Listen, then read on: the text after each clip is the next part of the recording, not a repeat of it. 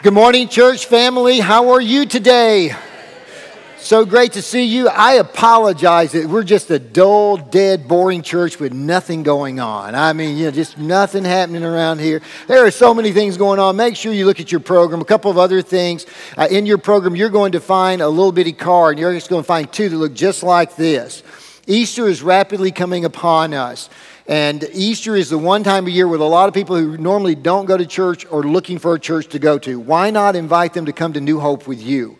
And it's going to be a great, great service and a great follow-up after that. In fact, I hope every Sunday you would invite some friends to come with you, but especially on Easter. So what we're asking you to do is on the back, if you want to write down some names of friends that you're praying for leading up to Easter, there's two of these cards in your program. If you keep one and drop one in the offering basket, we're going to join you. Our staff will join you in praying with you and with your friends on that. So Easter right around the corner on that. Also, too, you may have noticed when you walked up in the courtyard, there was a second canopy set up. We're partnering with Thrivent Financial. They're the ones that recently helped us redo our mortgage loan here when we start construction on phase 2. End of this year, you're going to be hearing more and more about that in the upcoming months. But they're the ones we'll be working with, hopefully, to secure our loan for complete our campus and so forth, but they also offer us financial classes.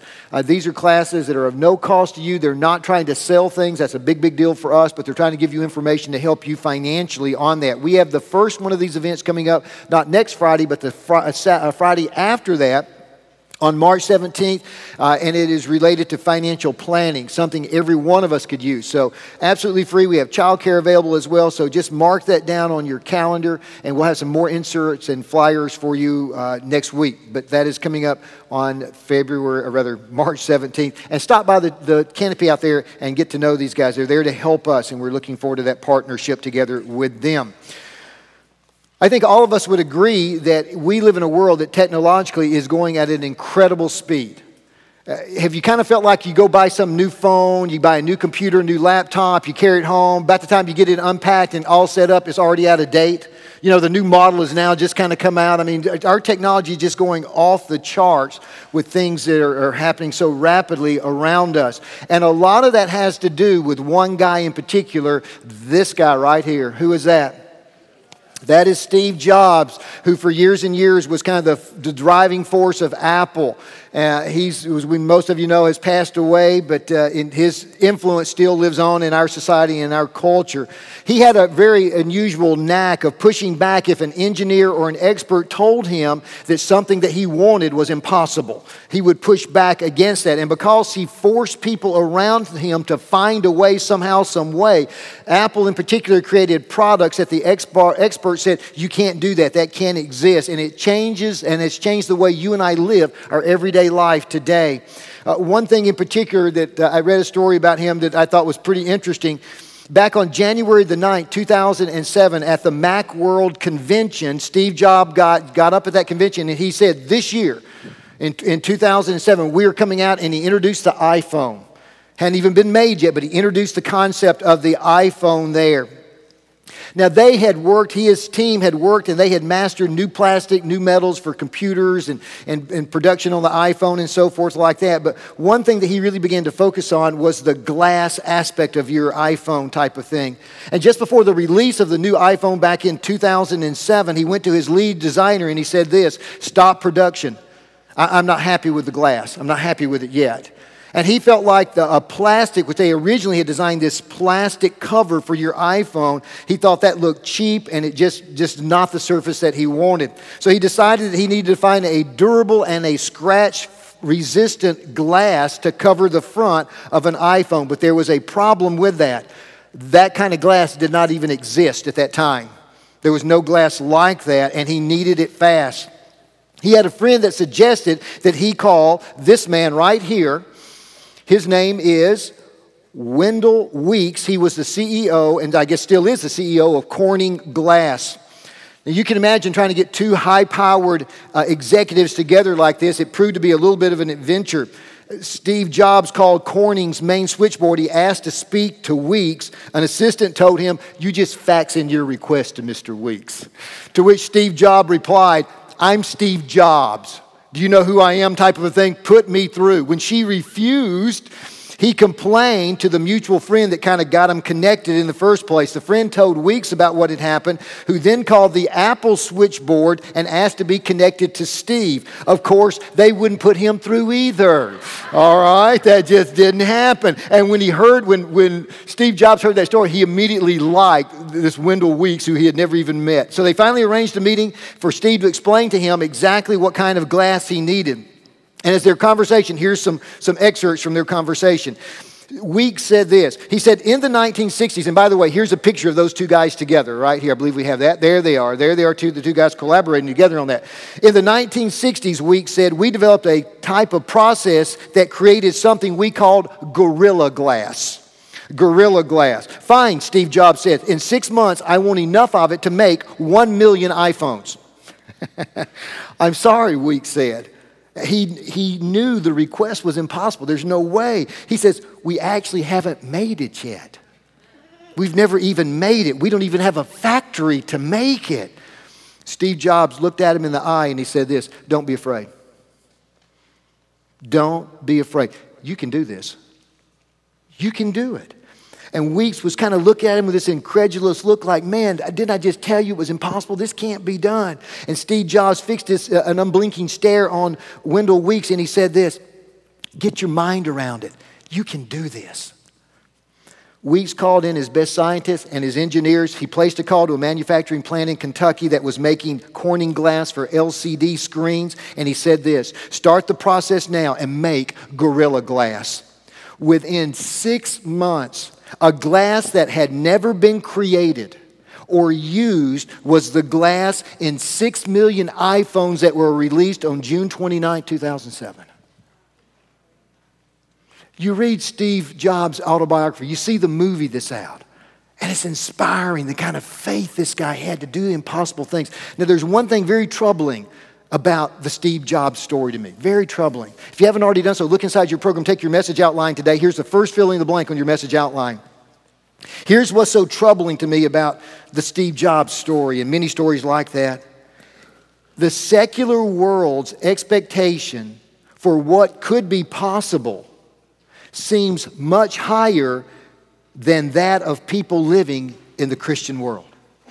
That's troubling. You see, we used to be the ones, we as Christians, we're the ones, believers in Jesus Christ and Almighty God, we're the ones who used to believe that the impossible could be done through our God that we follow. But now it seems like secular business community, they've started believing the impossible things are possible. At the very same time, the Christian community, we as Christians as a whole, have stopped believing in the impossible. That's troubling. The secular world has discovered the power of raising their expectations. At the same time, Christians, the Christian world, if you would, we've lowered ours. Maybe, just maybe, that's why Apple is flourishing today and the Christian church as a whole is declining in our country. Maybe that has something to do with it. Look at the fill in the blank on your message outline. Expectations matter. Expectations matter. Great people, great companies, great churches expect more from life, and usually they get it. Now, why is this so important to hope? Look at this next statement. If you get nothing else out of the message, take this home with you and ponder upon it. Where there is no faith in the future, there's no power in the present. Where there is no faith in the future, there is no power in the present. Henry Ford, the founder of Ford Motor Company, said this, whether you think you can or whether you think you can't, you're right. And he's right. Jesus Christ put it this way, with God, all things are possible. Everything is possible for him who believes. I tell you the truth, Jesus said, anyone who has faith in me will do what I have been doing. He will do even greater things than these because I am going to the Father. If you believe, Jesus said, you will receive whatever you ask in prayer. The fill in the blank goes like this. Your hope level only rises when your expectations are elevated. When your expectations are elevated. If you haven't been with us the last couple of weeks, we're on a new message series entitled The HQ Quotient, the Hope Quotient. And we have found that people today desperately need hope. I have been absolutely floored by the response to this material.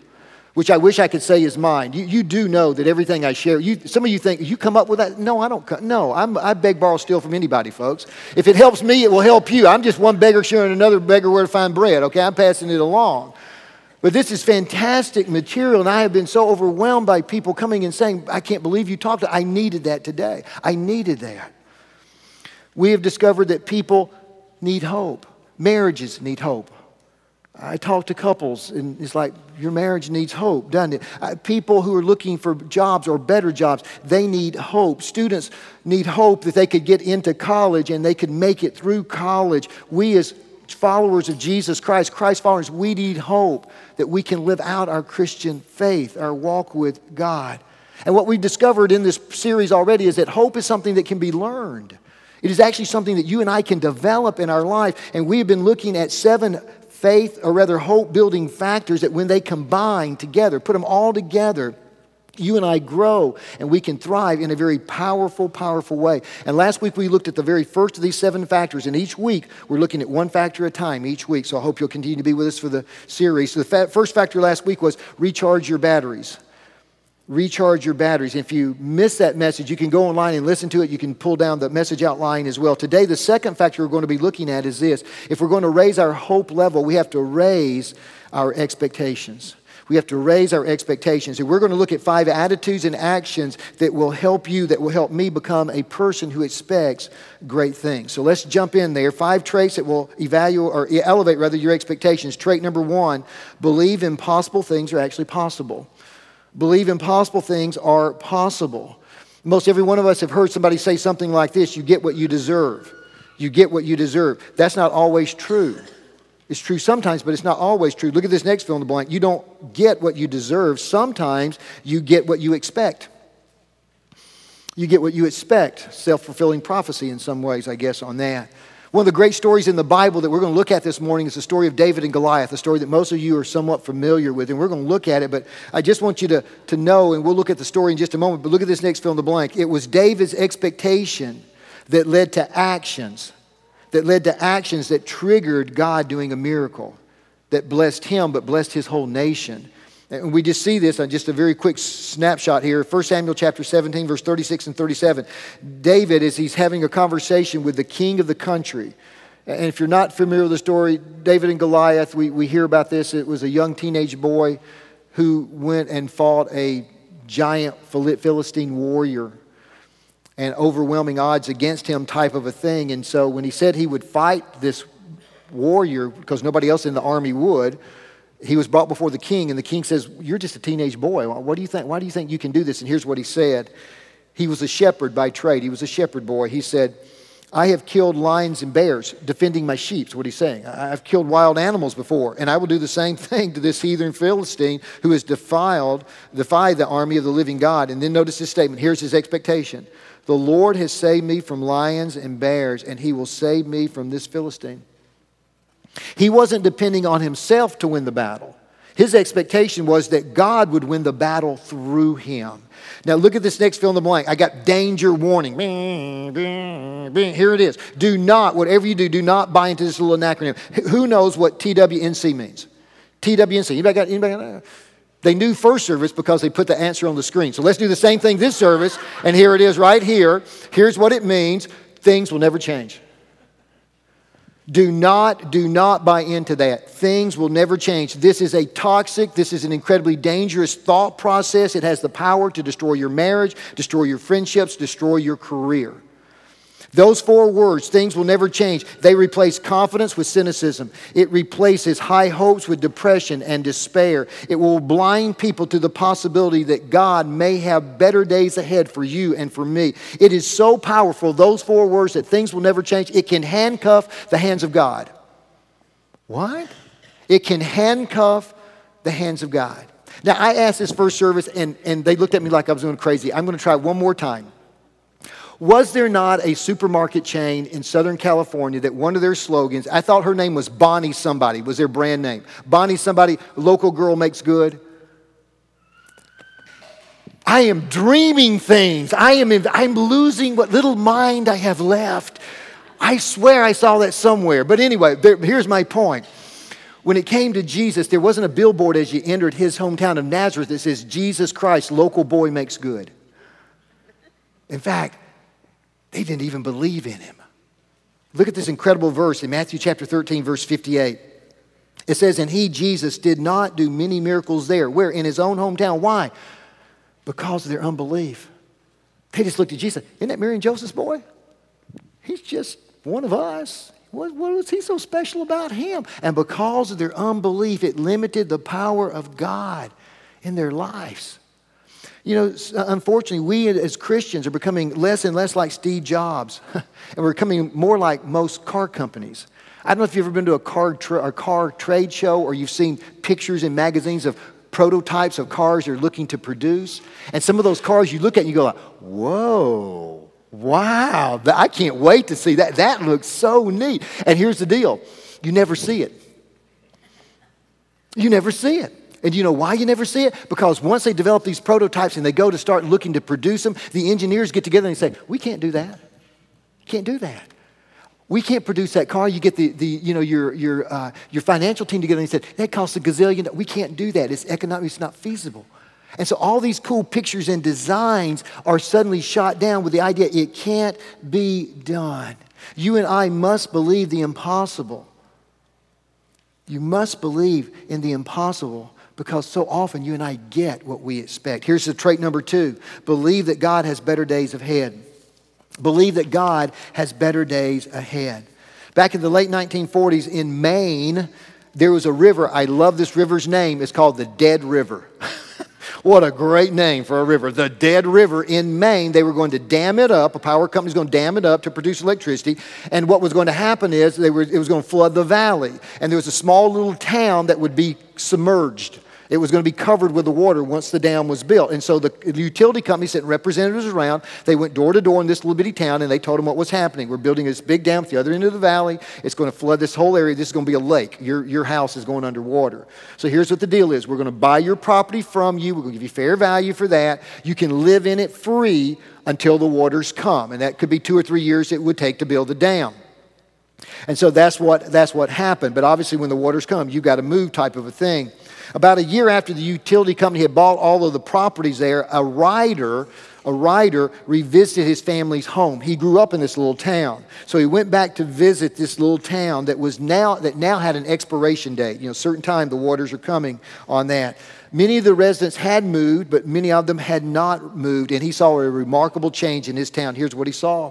He said what was once a charming neighborhood of tidy houses with fenced yards had become a dilapidated ghost town. Why repair a broken down fence when it's going to be knocked over by a wave or some water anyway? Why fix a window or a pothole? Why try to be neighborly if everyone is moving away? And then this writer penned these words. You've already written this down once. It's so powerful. I want you to write it in again. Here's your next fill in the blank right here. Where there is no faith in the future, there is no power in the present. Where there is no faith in the future, there is no power in the present. Fill in the blank goes like this. People with high HQs expect positive things to happen. And then notice this next one. And they work to make those things happen. This is not some, Pollyanna, sit back, oh, everything's going to be good and great, and just sit there and just think it's going to magically happen. No, you and I put feet to our prayers. We work to make these things happen. These people with high HQs, they expect to see good things instead of fearing imminent disaster. No faith, no power. Here's the third trait. Realize the power of perspective. Realize the power of perspective. This is a letter that was written by a young girl who had moved away to go to college. This was before we had mobile phones, obviously. Here's her letter to her mom and dad. She said, Dear Mom and Dad, it's now been 3 months since I left for college. I am sorry for my thoughtlessness in not having written before. I will bring you up to date, but before you read on, you better sit down, okay? I'm getting along pretty well now. The skull fracture and the concussion I got when I jumped out of my apartment window when it caught fire after my arrival here is pretty well healed. I only spent 2 weeks in the hospital, and now I can almost see normally and only get those sick headaches once a day. Fortunately, the fire and my jump were witnessed by Roger, an attendant at the gas station across the street. He was the one who called the fire department. He also visited me in the hospital, and since I had nowhere to live, he was kind enough to invite me to share his apartment with him. He is a very fine man, and we are planning to get married. We haven't set the date yet, but it will be before my pregnancy begins to show. His divorce is final now, and he shares custody of his 3 children. The reason for the delay in our marriage is that Roger has a minor infection that prevents us from passing our premarital blood test, and I carelessly caught it from him. This will soon clear up with the penicillin injections I am taking daily. Now that I have brought you up to date, I want to tell you that there was no fire. I did not have a concussion or skull fracture. I was not in the hospital. I am not pregnant. I am not engaged. I do not have syphilis. There is no divorced man in my life. However, I do have a D in art and an F in biology, and I need $200. I wanted you to see these marks in their proper perspective. That's the power of proper perspective right there, folks. I mean, hey, let's just all go home. Look at this fill in the blank. Most of us are waiting on a change of circumstances. We're waiting for our circumstances to change, but what we really need is a change in our perspective. We need a change in our perspective. You see, often it's not low circumstances that make us lose hope. It is low expectations. Anybody here today, be loud and proud if you are, but anybody here today, you are a Green Bay Packer fan? Let me see it. Oh, yeah, Jessica. All right. Here we go.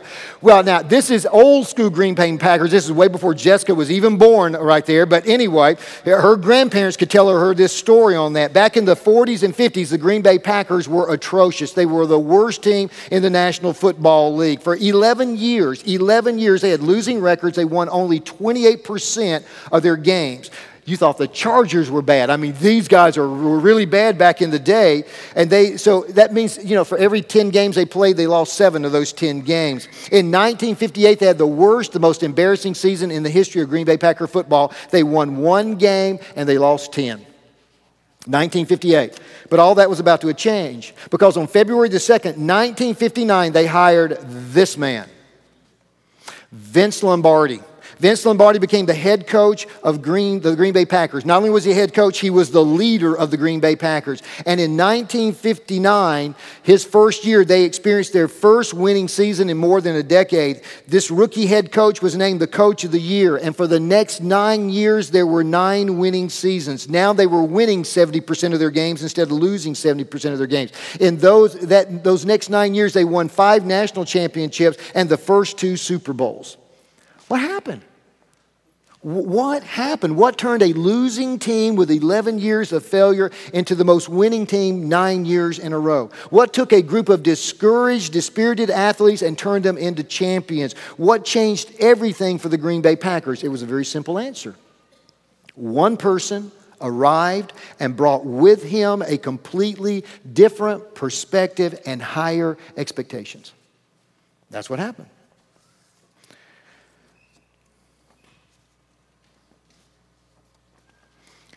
You and I see this same principle in the Bible. About 3 months ago, we did a whole message series looking at some of the history of the Jewish people in the Old Testament portion of the Bible. And we talked about how around 600 BC, because they had wandered so far away from God, God allowed the Babylonians, the world empire of that time in 600 BC, around that, to attack and defeat the Hebrew people. And most of the people were taken away back to Babylonia as slaves, where they stayed. They were there for 70 years. 70 years. And then a new world power came into being, the Persians, led by King Cyrus. After Cyrus got into power, he said, guys, listen, Jewish people, you want to go back to your homeland? I'll let you go. And several thousands, many thousands went back. They were first led by a guy named Nebuchadnezzar who went back and he tried to rebuild the temple. Because when the Babylonians left, they destroyed everything, knocked everything down. There was not a house standing. They destroyed the city walls. The temple was knocked down. It was all rubble. So he went back and he led a charge to try to rebuild the temple. It just took them 46 years to rebuild the temple. And when they had rebuilt the temple, the people who had heard their grandparents talk about the grandeur and the beauty of the temple, when they saw this temple they had built, the Bible says they wept. because it was so second rate compared to what the original temple was. But they had rebuilt that. But the morale was low. 92 years later, in 444 BC, a man named Nehemiah left Susa in Persia, the Persian capital, and he came back to Jerusalem. His goal was to rebuild the city wall, because without a city wall, you were wide open to the attacks of anybody around you. It was not a good way to live, so to speak. When Nehemiah showed up, this is what the city scorecard looked like. It looked kind of like this. Years since the city wall was destroyed, 92. Years the people were stuck there, 92. Years of failure, 92. Years of broken dreams, 92. These people lived what we might call the 4 F's: fear, failure, frustration, and fatigue.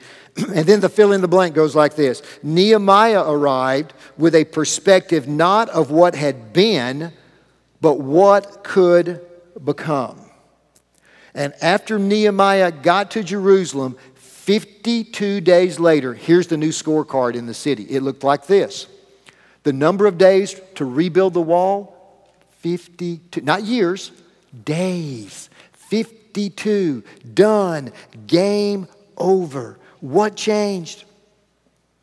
What changed? 92 years of frustration. 52 days later, it's gone. What happened? One guy arrived with raised expectation, and the city was forever changed. When you are the person who arrives on the scene with the right perspective and higher expectations, because of you and God working through you, everything can change. And there can be hope. Trait number 4. Replace fear with faith. Replace fear with faith. Again, one of the clearest examples of this is the story of David and Goliath. Just to give you a little backfill on this story, it's the story of a young Hebrew shepherd boy who defeated a giant Philistine warrior with a slingshot and some smooth stones. The people expected nothing but defeat. David expected nothing but victory. The people thought Goliath was too big to beat. David thought he was too big to miss. The people of Israel were filled with expectations. Were not filled with expectations. They were filled with fear. And here's kind of a working definition somebody gave of fear. It's anonymous, but I like the definition. Fear is the dark room where negatives develop. And in the story, we're going to look at it very quickly here. Israel, the nation of Israel, allowed 4 destructive steps that were centered around fear to send it shivering and hiding, if you would, on that. In this particular story, you have the nation of Israel, and then to the west, you had the Philistines. They were neighboring countries. They were constantly at war with each other.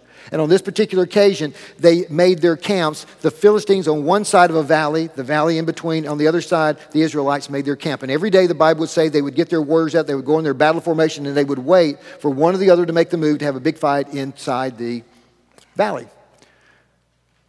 But the Philistines had a giant warrior, famous warrior. His name was Goliath. How tall was Goliath?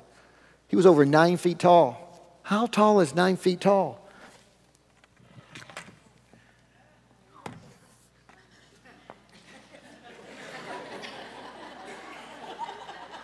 Any odd takers here who you're going to be betting on, type of thing? 9 feet tall, plus 9 foot. And he would come out every day and he would stand on one side of the valley and he would shout out to the Israelites and he'd say, hey, instead of a lot of people losing their lives, I got a better plan. You send out your best man, come fight me. Whoever wins, the other country, losing country serves the other one. No takers, imagine. Nobody would come out day after day. They had 4 actions that they took as a nation that caused them to retreat into fear. Destructive patterns, if you would. Here they are. 4 destructive steps that you and I can do. Take the same steps today that they did that lead us to fear. Here they are. Number 1, focus only on the problem. Focus only on the problem. This story is found in 1 Samuel chapter 17. And I encourage you this week, go home and read it. But it says, a champion named Goliath, who was from Gath, came out of the Philistine camp. So their focus was on the 9-foot-tall giant. Number 2, expect to be defeated. Expect to be defeated. It's certainly going to lead to fear. Verse 11, it says, on hearing the Philistines' words, Saul, who was the king of the country, and all the Israelites were dismayed, and they were what? They were terrified. They were terrified, so expect to be defeated. Number 3, there was an attitude of self-protection. An attitude of self-protection. Verse 23 and 24. As David, was talking with them, he was talking with some of the other soldiers there. And I'll give you that backfill of that story in just a second. Goliath came forward and he challenged the Israelites as he had done before. So David all of a sudden hears this challenge, and David heard him. And then he said this, that when the Israelites saw Goliath, they ran away in terror. Again, it's a self-protection attitude. And then finally, number 4, if you want to take a destructive step and surround your life with fear, then run from the problem. And that's exactly what the Israelites did. They ran away in terror. David was told by his dad, his 3 older brothers, there were 8 boys in the family. His 3 older brothers were in the Israelite army. And so his father told him, he was a shepherd. He was tending some sheep outside of the family home. Dad called him in and said, listen, I want you to take these provisions to your brothers at the battlefront. Give them this food and stuff. Get a report, come back. So he goes, and when he goes, he hits at the right time that Goliath is there giving his challenge to the Israelites' army. So he hears this 9-foot guy up there challenging the Israelite army. So he's saying, well, why isn't anybody fighting him? This guy's making fun of our God. And the soldiers say, well, we're not going to go fight him. And he said, I'll fight him. And his brother came, I read you the verse a minute ago, and just jumped all over him. What are you doing here, you punk kid? Get back to your sheep. Get out of here, type of thing. But some other soldiers heard him, and they brought him before the king. And the king said, what do you mean you want to fight? You're just a teenage boy. He says, listen, remember I told you, as a shepherd boy, I killed these lions and these bears. God did that through me. God will use me to kill this guy too. I'll fight him. And so the king said, well, you got to be properly prepared. So he put this armor all over him. And David goes out to fight Goliath. He's going to go out and find this armor. And David said, I can't do this. So he walks away from the king and he says, I'm just going to carry my slingshot. And he stopped by a stream and he got 5 rocks. And off he goes to fight Goliath. Let's see what happened. David took 5 positive steps, 5 positive actions that instead of creating fear in his life, actually created faith in his life. So let's very quickly look at those 5 steps that he took, 5 actions he took. Number 1, focus on God. These are the same steps you and I need to take. We need to focus on God. The people focused on the problem. He focused on God. Verse 26, it says that David said, who is this heathen Philistine to defy the armies of the living God? He was focusing on God, not the giant. Number 2, anticipate God's help. Anticipate God's help on that. David said to the Philistine, you come against me with sword and spear and javelin, but I come against you in the name of the Lord Almighty, the God of the armies of Israel, whom you have defied. This day the Lord will deliver you into my hands, and the whole world will know that there is a God in Israel, and all those gathered here will know that it is not by sword or spear that the Lord saves, for the battle is the Lord's, and he will give all of you into our hands. So he wasn't going to go out like, hey, I'm going to take him on, I'm going to take him out. No, this is God's going to do this. God is going to do this. The third thing that he did that we need to do is this: insist on being involved. Insist on being involved. Here's the situation where Eliab, David's oldest brother, heard David talking to the men. He became angry with David and he said, what are you doing here? Who's taking care of those sheep of yours out there in the wilderness? But when he got before King Saul, David said this, your majesty, no one should be afraid of this Philistine. I will go and I will fight him. And then the fourth step that he took that we need to take is take time to prepare. Take time to prepare. Saul put his armor on David. David said, I can't go in these, he protested to Saul. I'm not used to them. So David took them off again. He picked up 5 smooth stones from a stream and he put them in his shepherd bag. Then armed only with his shepherd's staff and sling, he started across the valley to fight the Philistine. Now, guys, I know I got the pictures way off base. So Robert, can you help me out here? This is kind of a picture of what it looked like, the artist's rendering of David and Goliath. That's kind of a picture of it. Now, if it was modern day terms, it would kind of look more like this. Who are you going to bet on right there? I mean, that's kind of the depiction, modern day depiction of that. Here's the 5th thing that David did, and we need to do: have an impact on those around you. David believed that he would have an impact on those around him. The scripture tells us this, that when the Philistines saw their champion was dead, they turned and they ran. After David, when he went out to fight Goliath, Goliath comes charging at him. David begins to run towards Goliath. He stops. He takes out one of the rocks in his slingshot. He whips this thing around. He lets that rock go. That rock catches Goliath right between the eye. It stuns him. It knocks him out, so to speak. He falls on the ground. David runs to Goliath, takes his own sword, Goliath's own sword, which is a humongous sword, and he severed his head.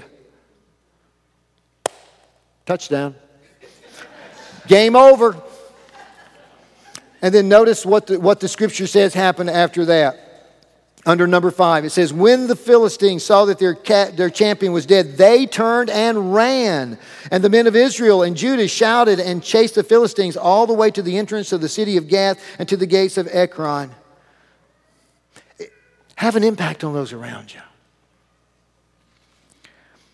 Whatever your need is today, God's greater. Whatever you are going through, God is bigger. Whatever your weakness, God is stronger. You and I must raise our expectations of what God can do in our lives and through our lives. And when we begin to do that and we move forward with faith, we will begin to despair the fear that is in our life. Here's the 5th and final trait. Replace what if with why not. What if with why not. These are some famous quotes. You'll get a chuckle out of some of these.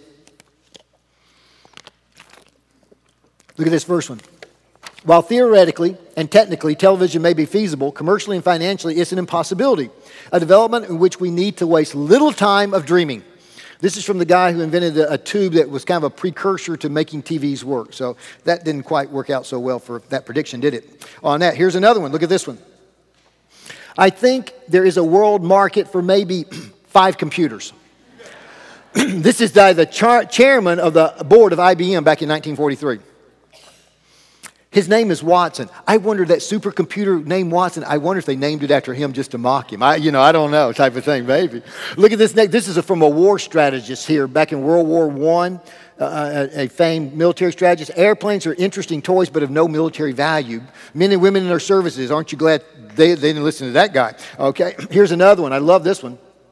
With over 50 foreign cars already on sale here, the Japanese auto industry isn't likely to carve out a big slice of the U.S. market. Business Week 1958. Okay, oh, great on that. How about this one? Look at this. This is a stock market. This is before the great stock market crash of 1929. This economist said stocks have reached what looks like a permanently high plateau. And it was just like a week later that the stock market crash happened. When the stock market, he says, reached a permanently high plateau, the stock market, when it crashed, was at 305. Friday, it closed at over 21,000 rather. So I don't think it reached a permanently high plateau back in I think we kind of topped that just a little bit. How about you? And then this is my favorite one. We don't think the Beatles will do anything in their market, in the U.S. market. Guitar groups are on their way out. Okay, so you just all out there. Look at this fill in the blank. Well, before you look at the fill in the blank, let me share with you this. One final story. Look at this man right here. Check out the picture of this guy. Look at his hands. This man was born with deformity in his hands and in his feet. You can see his hands. On one hand, he has 2 fingers. On the other one, he has just one on that. His name is Roger Crawford. He was born with, again, 4 shortened limbs on that. In fact, one of his legs eventually had to be amputated, so he had a prosthetic leg on one. Everybody except his parents told him, Roger, you can't do this. Roger, you can't do that. You can't do these types of things. Roger decided he wanted to learn how to play tennis. How could that guy play tennis? Well, here's a picture of Roger right here playing tennis. You'll notice his left leg has the prosthesis on it. And look at that. Here's another picture of him a little bit closer up. There he is. And you can see they've kind of made this device to help him hold the tennis racket. Here's one more shot that shows you the actual device. That one finger he was able to put through this device to hold that tennis racket. Well, he became a pretty good tennis player. Back when he was in college, he became an NCAA champion. An NCAA champion. He went on to become a U.S. Tennis Professional Associate Athlete. Sports Illustrated called him one of the most accomplished, physically challenged athletes in the world. What an incredible story. He travels all over the world as a motivational, inspirational speaking, talking to help people understand. Don't buy into I can't. Look at more of what I can do, especially with God's help. He's a very committed Christian as well. Imagine if he had listened to all those voices in his life as he was growing up. Roger, what if he'd listened to inside, right? If he'd only been born with normal legs and normal arms, and you could all do all these things. He didn't have a pity party for himself. What if he listened to all those people who said, you have to be realistic. Roger, you can't do that. Imagine if he had listened to them, but he didn't. He was actually invited by the United States government to Washington, D.C. to the Walter Reed Memorial Hospital, and he was asked to walk through the wards there where soldiers had limbs, lost limbs because of war. And he was walking through that, and he says, one of the most unbelievably depressing things I'd ever done. He says, one by one, I went to one bed after another, saw the devastating results of war. And then he walked up to a young man who was lying on his back. He was unable to move. And when he walked up, Roger said, how are you doing? And the guy, he said, had this big smile on his face. And they began a conversation. Turns out this young man was a very committed Christian. And as they were talking, the young man said to Roger, he looked and he kind of finally noticed, he said, hey, you don't have normal arms either. And he said this, how can I pray for you? This is the patient talking to Roger. How can I pray for you? And Roger just said he was totally blown away just by this man's perspective on life. And after they talked a little while longer, the soldier looked at him. He says, you know what? He says, I'm going to walk again just like you. And finally, Roger just said, what's your secret, man? I mean, everybody here is devastated. They're depressed. And you actually have hope. And here's what the young man said to him. I am flat on my back, the young soldier said. So the only thing I can do is look up. And Roger said to him, you know what? If you can look up, you can get up. And you know that same principle is true for you and me today. Last fill in the blank on your message outline. If you and I will learn to raise our expectations, if we will begin to look up, God will help us get up. And our expectations will rise, our hope will begin to soar. Because when you look up, we can get up. Let's close in prayer this morning. Father, thank you so much for hope. Thank you so much for hope. Every day of our lives, we need the hope that you can give to us. And I would especially lift up anyone here this morning who is going through a dark time in their lives, who really, really needs hope. That they would be able to take some of the principles that we've looked at this morning, begin to apply them to their lives. And God, that you would begin to raise their hope level by raising their expectations. Thank you that you are a God who does the impossible, that you are not limited by the things that we are limited by. Help us learn to trust you, to work in our lives, to work through our lives. And in that process, God, would you give us a hope that will sustain us, not only through the good times we have, but especially that would sustain us through the difficult times that we all encounter from time to time. Give us that faith that only you can give. We ask this in your name, Lord Jesus. Amen.